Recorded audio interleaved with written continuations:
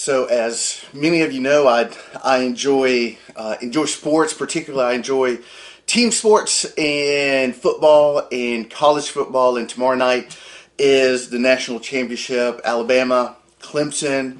I'm sure it's going to be a great game, a great offense against an incredible defense. And recently, Nick Saban, coach of Alabama, was asked what makes his defense so effective. And he answered the question by saying this. He said, players need to trust and respect the fact that if I'm a player, so he's speaking as a player. So if I do my job and that gives us the best chance of being successful. So players need to trust and respect the fact that if I do my job, we have the best chance of being successful. I don't have to make every play. I just need to make the plays I'm supposed to make in the gap I'm supposed to make them, and trust the guy next to me will do the same. And it really is amazing how important trust is in team sports to the success of a team. And there's no such thing as a championship team unless the players actually do trust one another. Players need to trust the coaches. They need to trust their fellow teammates. They need to trust the system that the coaches, the game plan, and all of that. In baseball, players have positions. And they need to trust that they're going to cover their positions. They need to know that a specific individual player or teammate is going to cover the base. I need to trust that as the shortstop, that the first baseman is going to cover first base when I get the grounder and I go to throw the guy out. I need to trust that the first baseman is going to actually be where he's supposed to be. In basketball, it's the same thing. You have to trust the play and the players, that they understand the spacing on the court, that they understand the play that's going to be executed, that you're going to trust that they're going to run a specific screen at a certain place and the player is going to make a certain cut at a certain time, and they're going to be there, and you need to trust everyone on the court so that the team can get the best shot possible. In football, it's the same thing. The quarterback needs to trust his left guard. His left guard, who's guarding his blind spot. Not his guard, his tackle, actually. He needs to make sure that the left side of the offensive line is going to block the rusher. If the quarterback doesn't trust them, he's going to spend more time looking at the blitz and looking at the pass rush rather than looking downfield to see if a receiver's open. He'll never complete a pass if he doesn't trust his offensive line. And for me personally, like one of my glory days, moments of personal athletics, back when I was in high school, my senior year, playing soccer, and I was the forward, I was the striker on the team, and I just remember this moment. It's just, again, one of those glory day type moments, cool moments that I've just never forgotten. The right wing, he's coming up the right wing with the ball, and I'm kind of in the middle of the field, and I make my run toward the top of the penalty box, where I'm supposed to be, because at some point he needs to cross the ball over to me to have a chance to score. And in this play, I had a defender right on me. This guy was right with me on my left shoulder, and so that I'm making my run the way I'm supposed to, and I look over, and the right wing, he crosses the ball like he's supposed to. And without thinking, without even looking really, in that moment I played dummy, which is something very normal and easy for me to do. But in soccer lingo, what that means is that instead of taking the ball and stopping it, trapping it, turning, kicking, like possessing the ball, instead of doing that, I actually just let it go between my legs. I let it pass by me. I played the dummy, and the reason why is that I just knew that my left wing was going to be back there. I hadn't looked. I hadn't turned my head to look. I just knew he was supposed to be there. And so in that moment, I let it go because I had a defender on me. Turns out he didn't. My left wing didn't, and he actually scored in that moment. And the reason I remember that play so well is that the defender who was covering me, as soon as the play was over, he looked at me. And we're walking up the field together, and he said, "How did you know that he was there?" Because he knew I hadn't turned to my left to see if anyone on my team was there, my left wing or anyone else. And just as cocky as I could say it, I said, "I just knew. I just knew. But the truth is, I knew he would be there. Whether I had physically, visibly seen him, I knew he would be there because me and my left wing had played together for a few years. We knew our positioning, we knew our spacing, we knew our runs, we knew where we were supposed to be. I knew he would be there. I trusted that he would be where he's supposed to be, doing what he's supposed to do. And because of that, I was able to just let the ball pass by, and he took it, and we scored that goal. So my point is how important trust is to athletics, to teams, to winning, and all good and all that good stuff. And nothing good happens in life without trust. Trust is vital for everything. It's vital in war. The generals, the commanders, they need to trust that the soldiers are going to carry out the orders. They need to, the soldiers need to trust that that really is the best plan that's being given to them. If they don't trust it, they're going to go into it half-heartedly, and it decreases the ability for that operation, that mission, that battle to be successful. The soldiers on the field, they have to trust that the ammunition is going to be replenished during combat. And if they don't trust that, they're going to conserve ammo unnecessarily instead of eliminating the enemy in that moment. In the workforce, or in just business and career, an owner needs to trust his employees.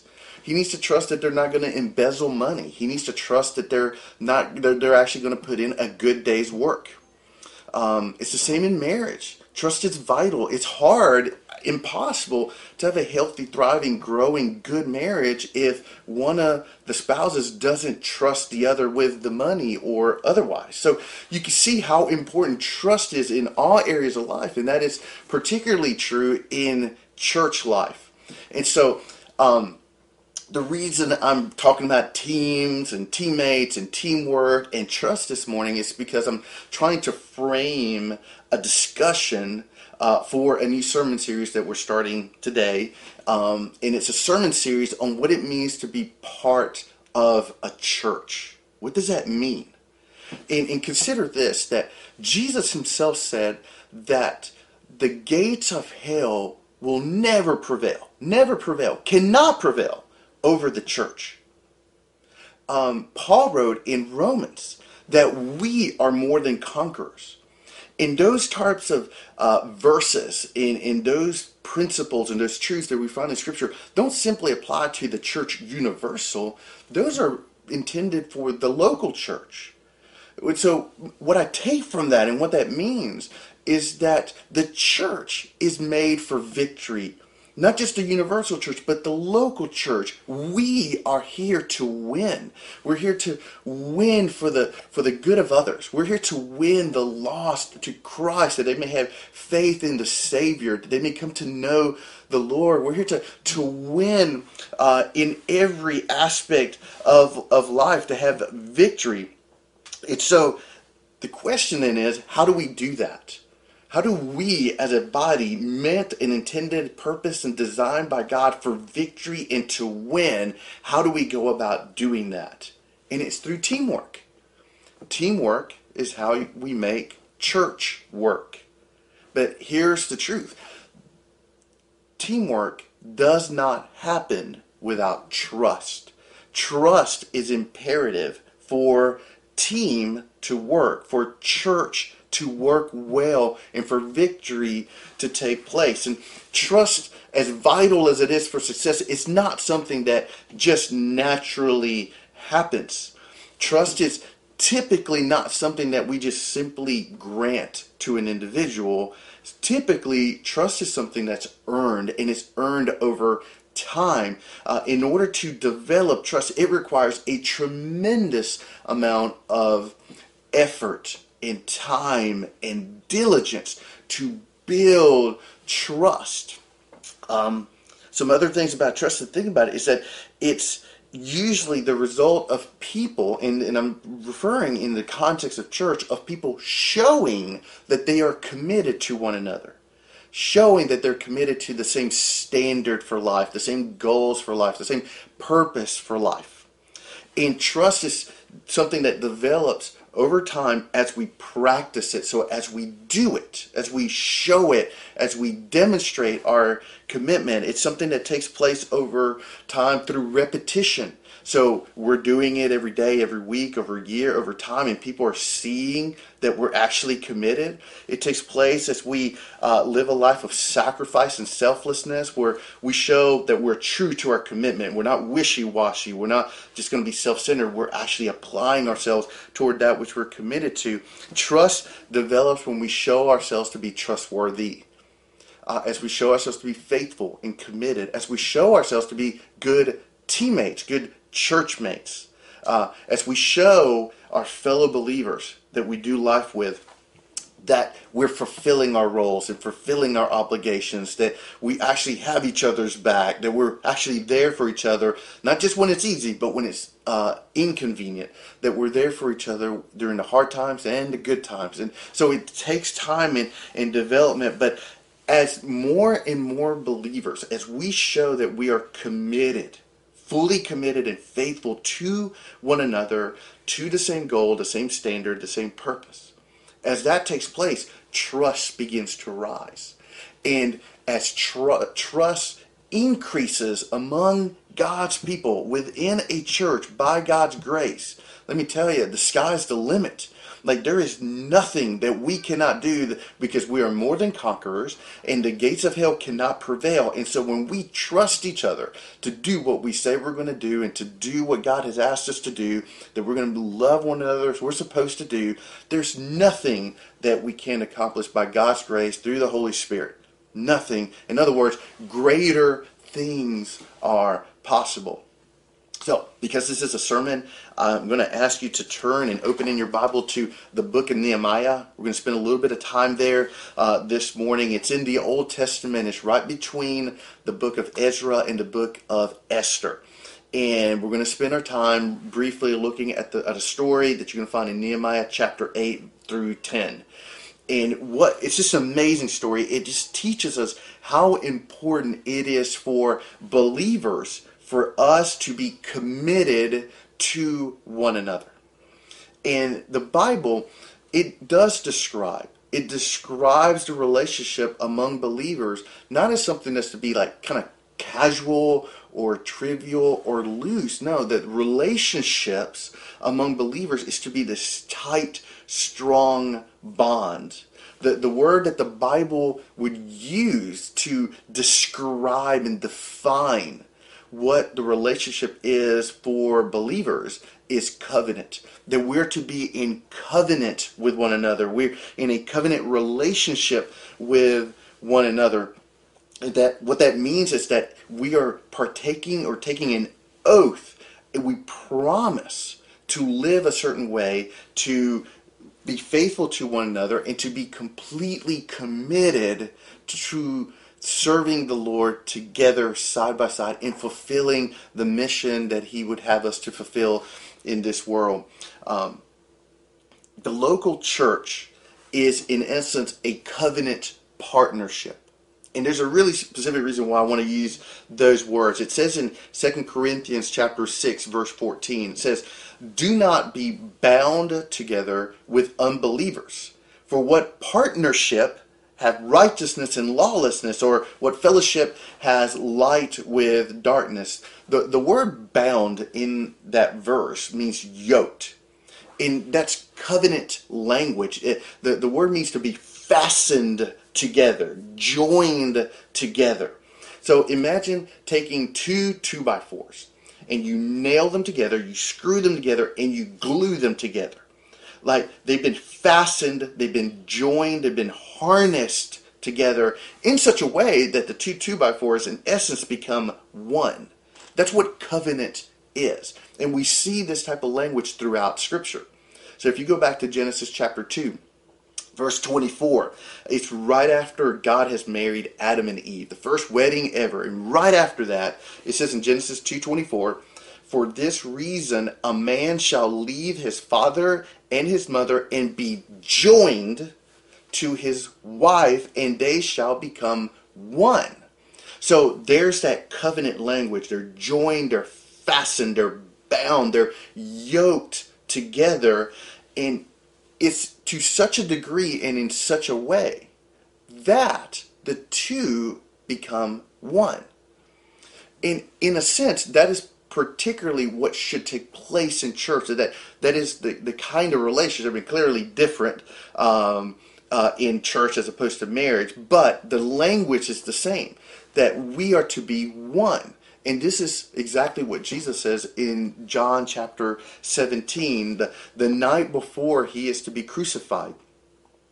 He prays to God the Father on behalf of us, on behalf of his believers, his followers, his disciples, on behalf of the church, on behalf of churches. This is what Jesus prays in verses 20 through 21. He says, I do not ask on behalf of these alone, but those also who believe in me through their word, that they may be one, even as you, Father, are in me and I in you, that they may also be in us, so that the world may believe that you sent me. So this is an amazing prayer. This is Jesus' heart for us. Not only that we would be one with him, so in covenant with God, but that we would be one with one another. That's the word that he uses, that may they all be one. May we all be one. That we may all be in covenant with one another. And this takes place through the gospel. It is by God's grace, through faith in Jesus Christ, that not only are we forgiven of all of our sin, but we who were once not a people now become the people of God. Singular, not the persons of God, but the people of God. God's design for the local church is oneness, unity, covenant.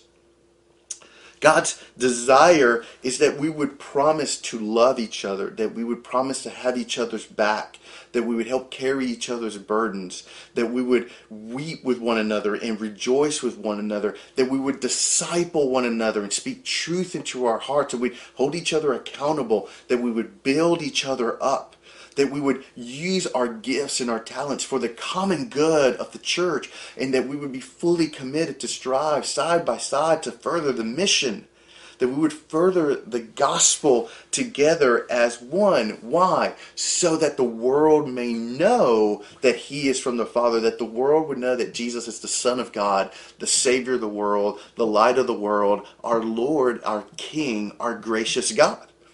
So it's all about what I'm calling covenantership, that we are to be partaking and enjoying of covenant partnership, covenantership, and that is what it means to be part of a local church. So I want to ask just a couple of questions here. Do you want to maximize the blessings, the life that God has for you? Do you want to enjoy all of the blessings, the richness of life that God has in store for you? Or do you want to actually see and do greater things? Do you want to be part of things that are miraculous and supernatural, eternal and glorious? And if you answer yes to any or all of those questions, then that means that we need to embrace covenant partnership with one another. We need to jettison this tendency that we have to be lone wolf, lone ranger type Christians and adopt what is a better way of life. And that is building trust with one another. Building trust with one another by showing that we are fully committed to one another.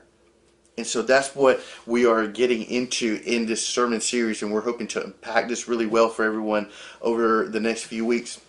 But with that long introduction, I want to just camp out just for a little while in Nehemiah chapter 8, verse 10, and just to kind of bring everyone up to speed with what's going on in the life of Israel up to this point. For several centuries, Israel has been disobedient to God.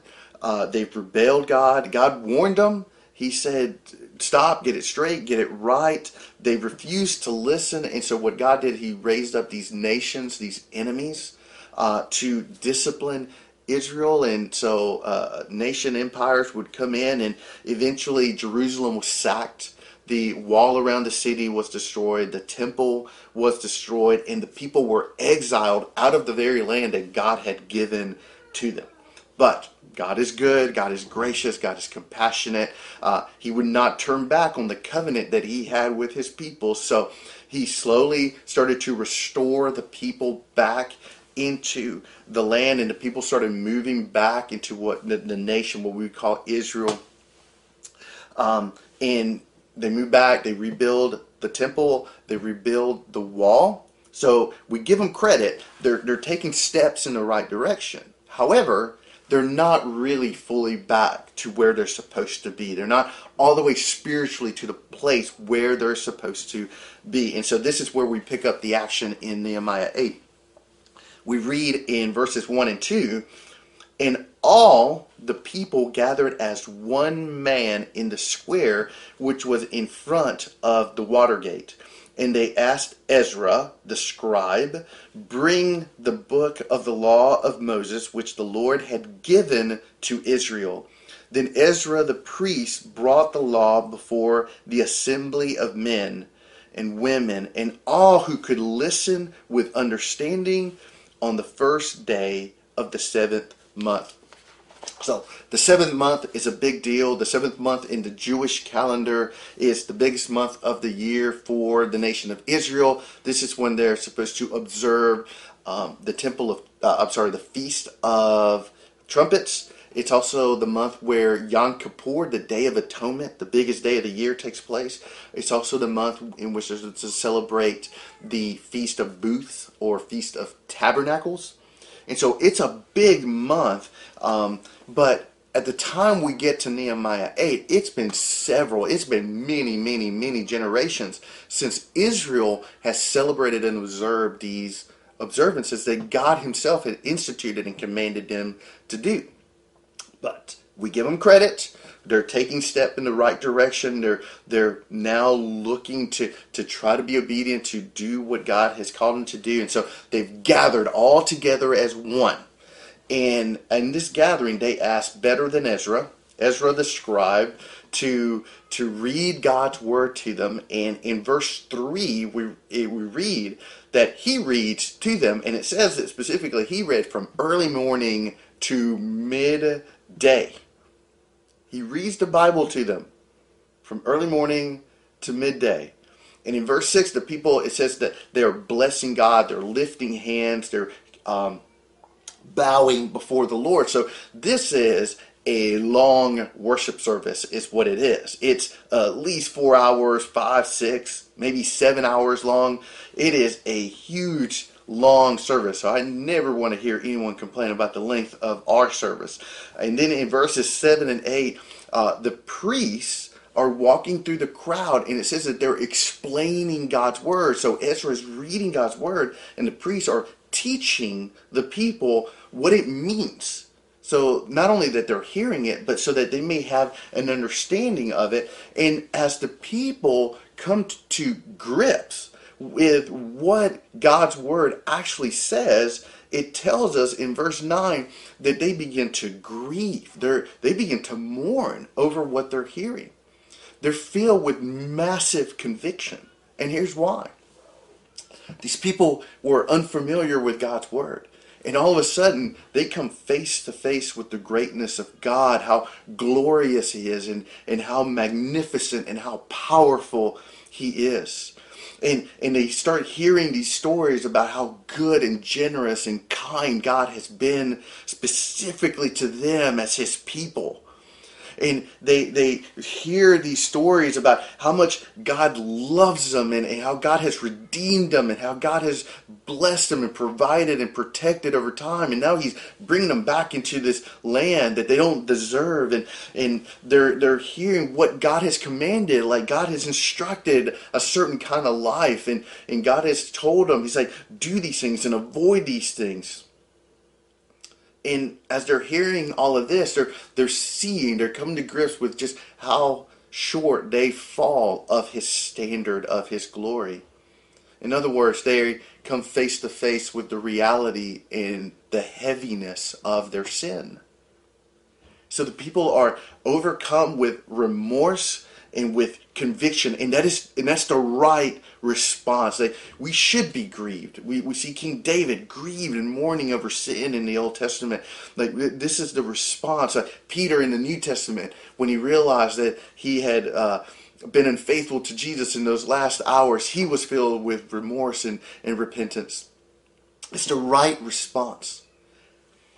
But then we read that Ezra, he saw the people in their grief and in their despair, and he says to them in verse 10, do not be grieved. Do not be grieved, for the joy of the Lord is your strength. In other words, be happy, for though you are weak, in your sin, God is strong in His grace. Even though you're weak in your sin, God is strong in His grace. He's merciful. He's compassionate. He's a God who's willing to forgive. So anyone who believes, anyone who repents of sin and gives their life to the Lord, they're forgiven of all sin. The ledger is wiped clean. The red is removed. Sin is removed as far as the east is from the west. So that's a call for joy, is what Ezra is saying. If you believe, be joyful, mourn for your sin, but just be joyful that God loves you and that He forgives you. And that's the gospel. The gospel is a call to joy. At Anthem Church, we don't have what we call an order of service. We have what we call an order of celebration. And it's particularly because of this verse. When we gather, we want to sing with joy and gratitude and exuberance because of the gospel. Because it is an opportunity for us to respond to the Lord with joy. So I do ask, do you know this joy? Do you know this joy for yourself? The rest of Nehemiah chapter 8 and all of Nehemiah chapter 9 is all of Israel gathered together. They're worshiping God. They're praying. They are fasting. They're confessing sin to God. They're praising Him for His greatness. Pretty much all of chapter 9 is a song that is declaring God's greatness and His goodness. It's a psalm which the people together sing and just recite with one another, a psalm that traces the history of Israel with God. How that if you were to read it, and I would invite you and urge you to read Nehemiah 9, it's just a history of Israel, a history of redemption, where God brings them out of bondage in Egypt, how God brought them out of slavery and out of bondage and affliction, out of tyranny in Egypt, brings them and gives them this wonderful good land, a land flowing with milk and honey, and He's providing and protecting. And despite all of God's goodness, they rebel, they turn their backs on God, and instead of being obedient to God, they begin to disobey and to just fade away from where they're supposed to be in relationship to God. And God warned them. He's like, get it right, get it straight, get back on track, and they wouldn't listen. So then God raised up these enemies, and God disciplined them, God punished them, He exiled them out of the land. But then God, because He's gracious and He's not slow, if ever, never, and actually impossible for Him to forget His covenant. So He shows loving kindness to His people, and He restores them out of that exile back into the land. Not because they deserve it. In fact, God treats them not as they deserve. He's gracious to them. Didn't leave them where they were and in despair. He rescued them once again from their plight, and overcome by great joy for all that God has done, for all that God is, for all of God's grace toward them. Look at what Israel says in Nehemiah chapter 9 verse 38. It says, now because of all this, we are making an agreement in writing because of how good God is, because of how great He's been to us, because of how much we've been blessed, how much we benefit from God's mercy toward us. We're making a formal written oath. We're taking a formal oath to do something. And the question then is, what are they agreeing to? And that's what chapter 10 is all about. Verses 28 and 29 summarize what it is that they're agreeing to in writing. It says, now the rest of the people, the priests, the Levites, the gatekeepers, the singers, the temple servants, and all those who had separated themselves from the peoples of the lands to the law of God, their wives, their sons, and their daughters, all those who had knowledge and understanding are joining with their kinsmen, their nobles, and are taking on themselves a curse and an oath to walk in God's law, which was given through Moses, God's servant, and to keep and to observe all the commandments of our Lord and his ordinances and his statutes. This is what they're agreeing to in writing. And then in verse 32, it actually says they agree to contribute toward the work of God. And pretty much the rest of chapter 10 is spelling out the tithes and the offerings that everyone is agreeing to provide and contribute to the house of God and to the work of God and that everything that needs to be done. So the people are taking a pledge. They're making a covenant with one another. They're putting things on paper, and then they're putting their Herbie Hancock down on that piece of paper. They are entering into a covenant partnership with one another and making a promise, a public commitment before God and to one another to live the life that God has called them to live the good life, and to do what it is that God has spelled out. In other words, they are formalizing an agreement saying we are all in.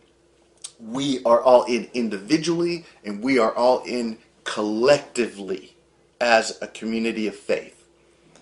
And what's interesting is that we actually do the same today. We call it church membership. Most churches have some form of church membership. Most denominations, most churches do. Yet, despite that, I find that sometimes some people have an apprehension about formally or officially joining a church, but we should recognize that membership is actually a very normal part of life. It's how life works. It's very natural and normal. It's a good thing. Do you have a membership to Sam's Club? Or maybe you're a member of the Rotary Club, or are you a member of the PTA? Are you a member of a country club, or maybe the Mickey Mouse Club? So you see that membership is just how life functions, and part of the reason why is that membership is about belonging, and we all want to belong somewhere. So maybe I want to belong somewhere where I can shop and get discounts. Or maybe I want to belong somewhere where I'm guaranteed a tea time. Or I want to belong somewhere where, okay, I can do some good work and be part of the community and get to know some other people, network, and so forth. So membership, this is how we all operate, because we all want to be part of stuff. There is a deep, long desire, a longing in every person to belong to something. And ultimately to belong to something more meaningful than a Sam's Club. And this is where there's good news for us, is that God freely invites us to have a free membership in what is something significantly greater and profoundly more significant than anything this world has to offer, grander than any earthly institution, and that is to be a member of his church. A member of the church. God invites us to that. And it is kind of interesting that we are quick to join or to be members of earthly institutions, and we kind of tend to shy back or shrink away from officially joining a church. And there are lots of reasons different people may have that apprehension, but two that I will share real quick is that first, I think it's because of an inordinate, sinful desire that we have to just simply be autonomous.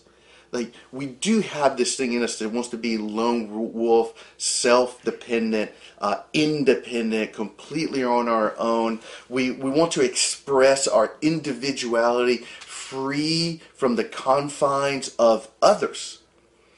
And what we have to understand is that Jesus did not die to create unattached, free-floating Christians. Jesus died to create the church. He died to create the church where real and true individuality comes into its own. Part of finding our identity in Christ is found in relationship to fellow believers. The more disconnected we are from a local church, the more confused we are about who we are in God and who God created us to be. We find our true individual selves in the context of God's family. Like, I'm Rick Gutierrez. My name is Gutierrez. I am a Gutierrez. But that in and of itself is hard to define and explain if it's not in the context of I am Hector's son. I am Jamie's husband. I am Edie, Ellie, Emmett, Eve's father. That my family membership is defined and comes out and is found as it relates to my relationships within that family. So it's the same way with membership. Yes, I am a member of God's family as a follower of Christ, as a believer in Jesus. I belong to the church, but that identity in Christ and that identity in the universal church is fleshed out in relationship to my fellow believers as we covenant together in community. So the truth is that I find out who I really am, who God really created me to be, and who Jesus has recreated me to be through faith in the gospel as I flesh that out in community, in the context of my relationships with fellow brothers and sisters in my church. Another reason why some hesitate to join a church is because, quite frankly, we join earthly groups because of what we get out of it. It's the perks that we get out of a certain membership. It's the social status that comes out of it. It's maybe the discounts that I get to enjoy as a result.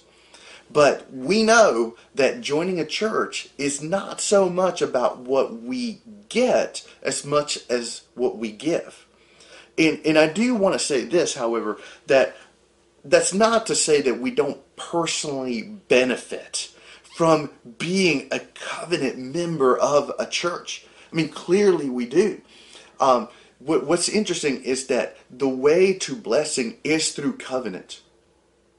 The way that we enjoy God's eternal blessings is by entering into covenant with Him, into relationship with Him through faith in Jesus. So we receive the blessing through covenant. Well, it's the same thing as it relates to the church. There are many blessings that God has for us, but they are only enjoyed as we enter into covenant with other believers. So there are massive, countless blessings to being formally a part of a church. But that being said, we understand that we join a church not principally because of what we will get out of it, but because of what we will give and what we will do and how we will serve. And so that's why I believe that today, at least, the better word for us to use is partnership as opposed to membership. We'll never jettison the word membership altogether. We'll still use it. But I want us to think more in terms of partnership. And the reason why is that membership conveys the sense of what I get. Partnership has kind of a verb and action aspect to it. It conveys that not only am I a part of something, but I'm taking part in something. I'm to be actively involved. And there's a part in which I'm investing and I'm giving to something for something greater than myself. I am a partner toward a greater cause. So meaningful church membership ultimately refers to partnering, participation, partnership, and being committed to other believers, For it means being a good teammate. It means being committed to own my position in the field, to stand in the gap I'm supposed to stand in and do the thing that I'm supposed to be doing. It means fulfilling my obligations, owning my role, using my talents. So membership means work, and it's good work. It's right work. It's blessed work. It's about being committed to the things of God and being found trustworthy in those things that my fellow believers trust me, and that together now we can do greater things. So we just celebrated our third year as a church, and now it's time for us to actually formalize our membership.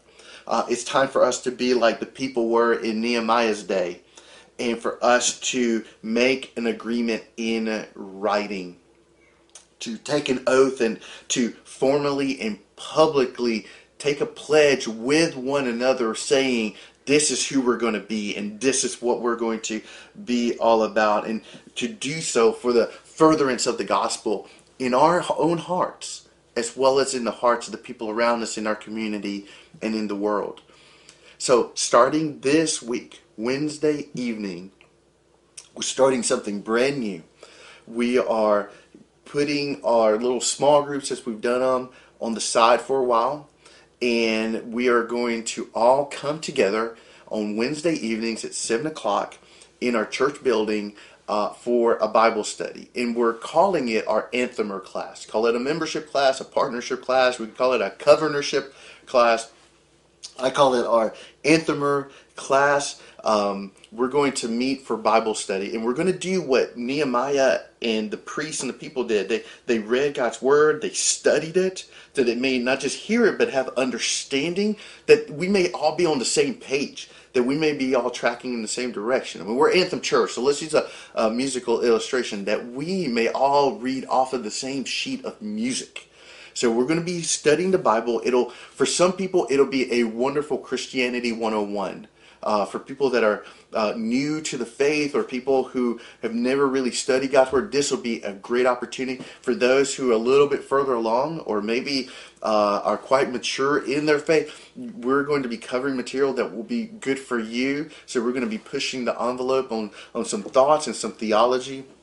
At the very least, it'll be a really good refresher. So this will be a Bible study for everyone. And so it's not just for only those who want to be members or partners of the church. It's for everyone. Just because you're part of this class doesn't mean that you have to join the church by any means. But this is the process that we're implementing toward that means. So what we want to do is open the building up at 6:30. So if anyone wants to bring dinner for themselves or for their family, we're going to open up the back, and you can just eat with your family there. Because I know that sometimes it could be a little bit rushed trying to get home, and what you're going to do is you can pick up something from Wendy's or Hardee's, McDonald's in town, etc.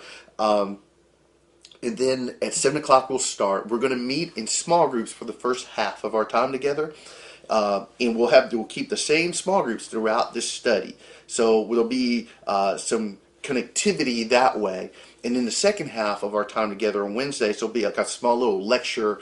I hate to use that word, but it'll be a small little time to point towards some specific things that we want to bring out in the text. And during that small group time, we'll be discussing questions and scriptures that we'll assign ahead of time, so you have an opportunity to be prepared before we even show up on Wednesday nights.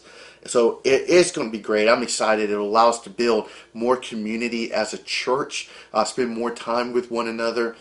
So what we're asking is, if you can, please email Stephanie Bong at info@anthem-church.org.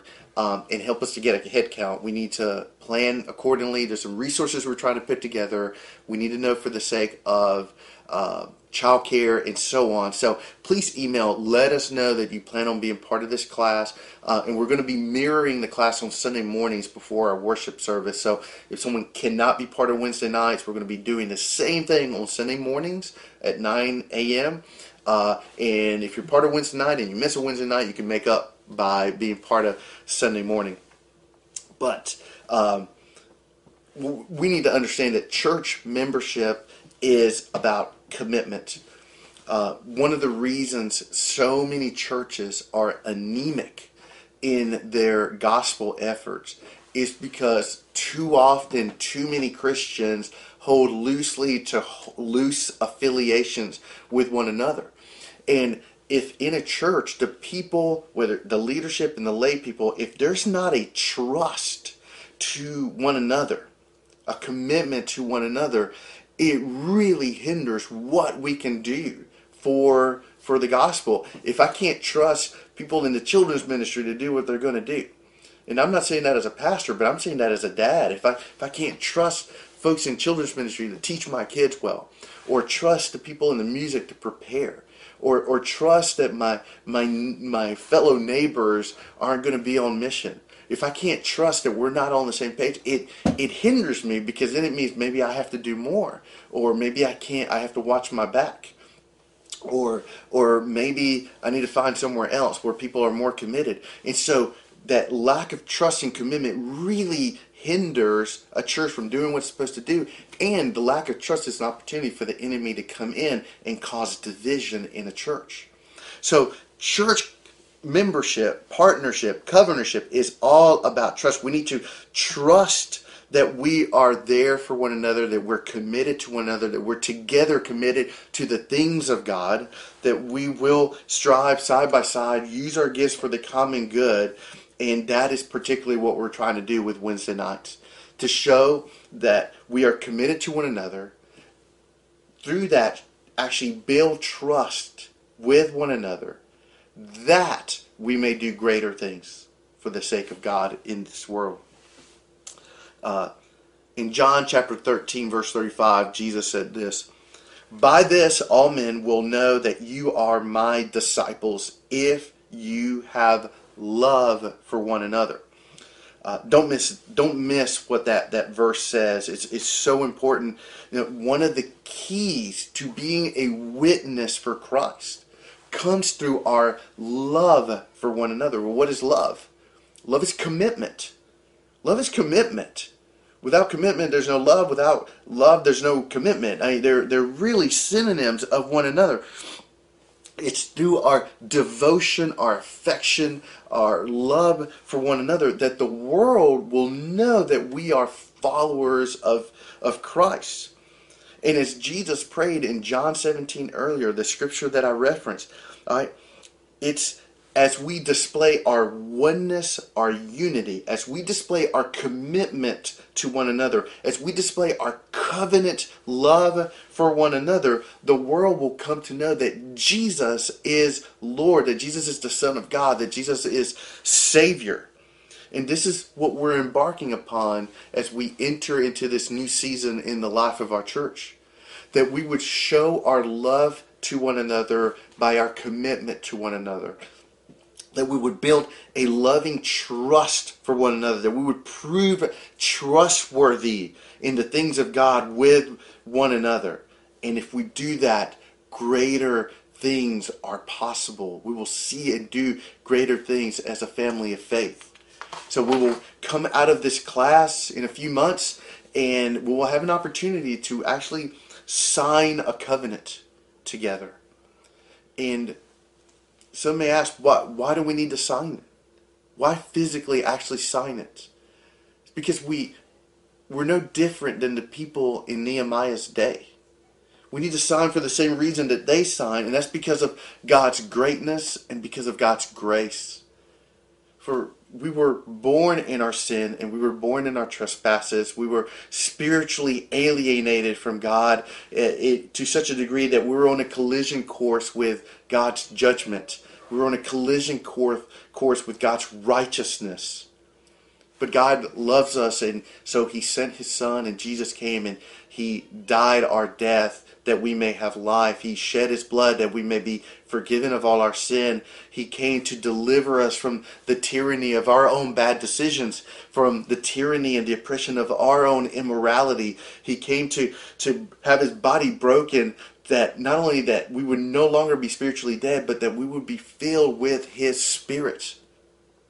And having received such a blessing, such a salvation, Let us now then make an agreement before God and with one another that we will adhere to the Word of God, that we will uphold His truth, that we will defend the doctrines and the theology of Scripture, that we will be the pillar of God's Word in this world, and that we would strive for the mission of the gospel in our hearts, discipling each other, building each other up, encouraging one another, teaching each other's kids, teaching one another, and then striving side by side to be witnesses, evangelistic and missional, to share the gospel, just on Sunday mornings, but throughout the week, at work, at play, with our family members, with our friends, on Facebook, wherever we may be, that we may be those who belong to Jesus.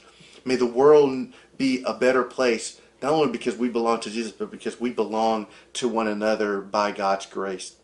So let's become covenant partners. Let's commit to one another. Let's grow trust with one another, that greater things for the glory of God may take place. Let's become a covenant community of love-filled, faith-filled, hope-filled followers of Jesus.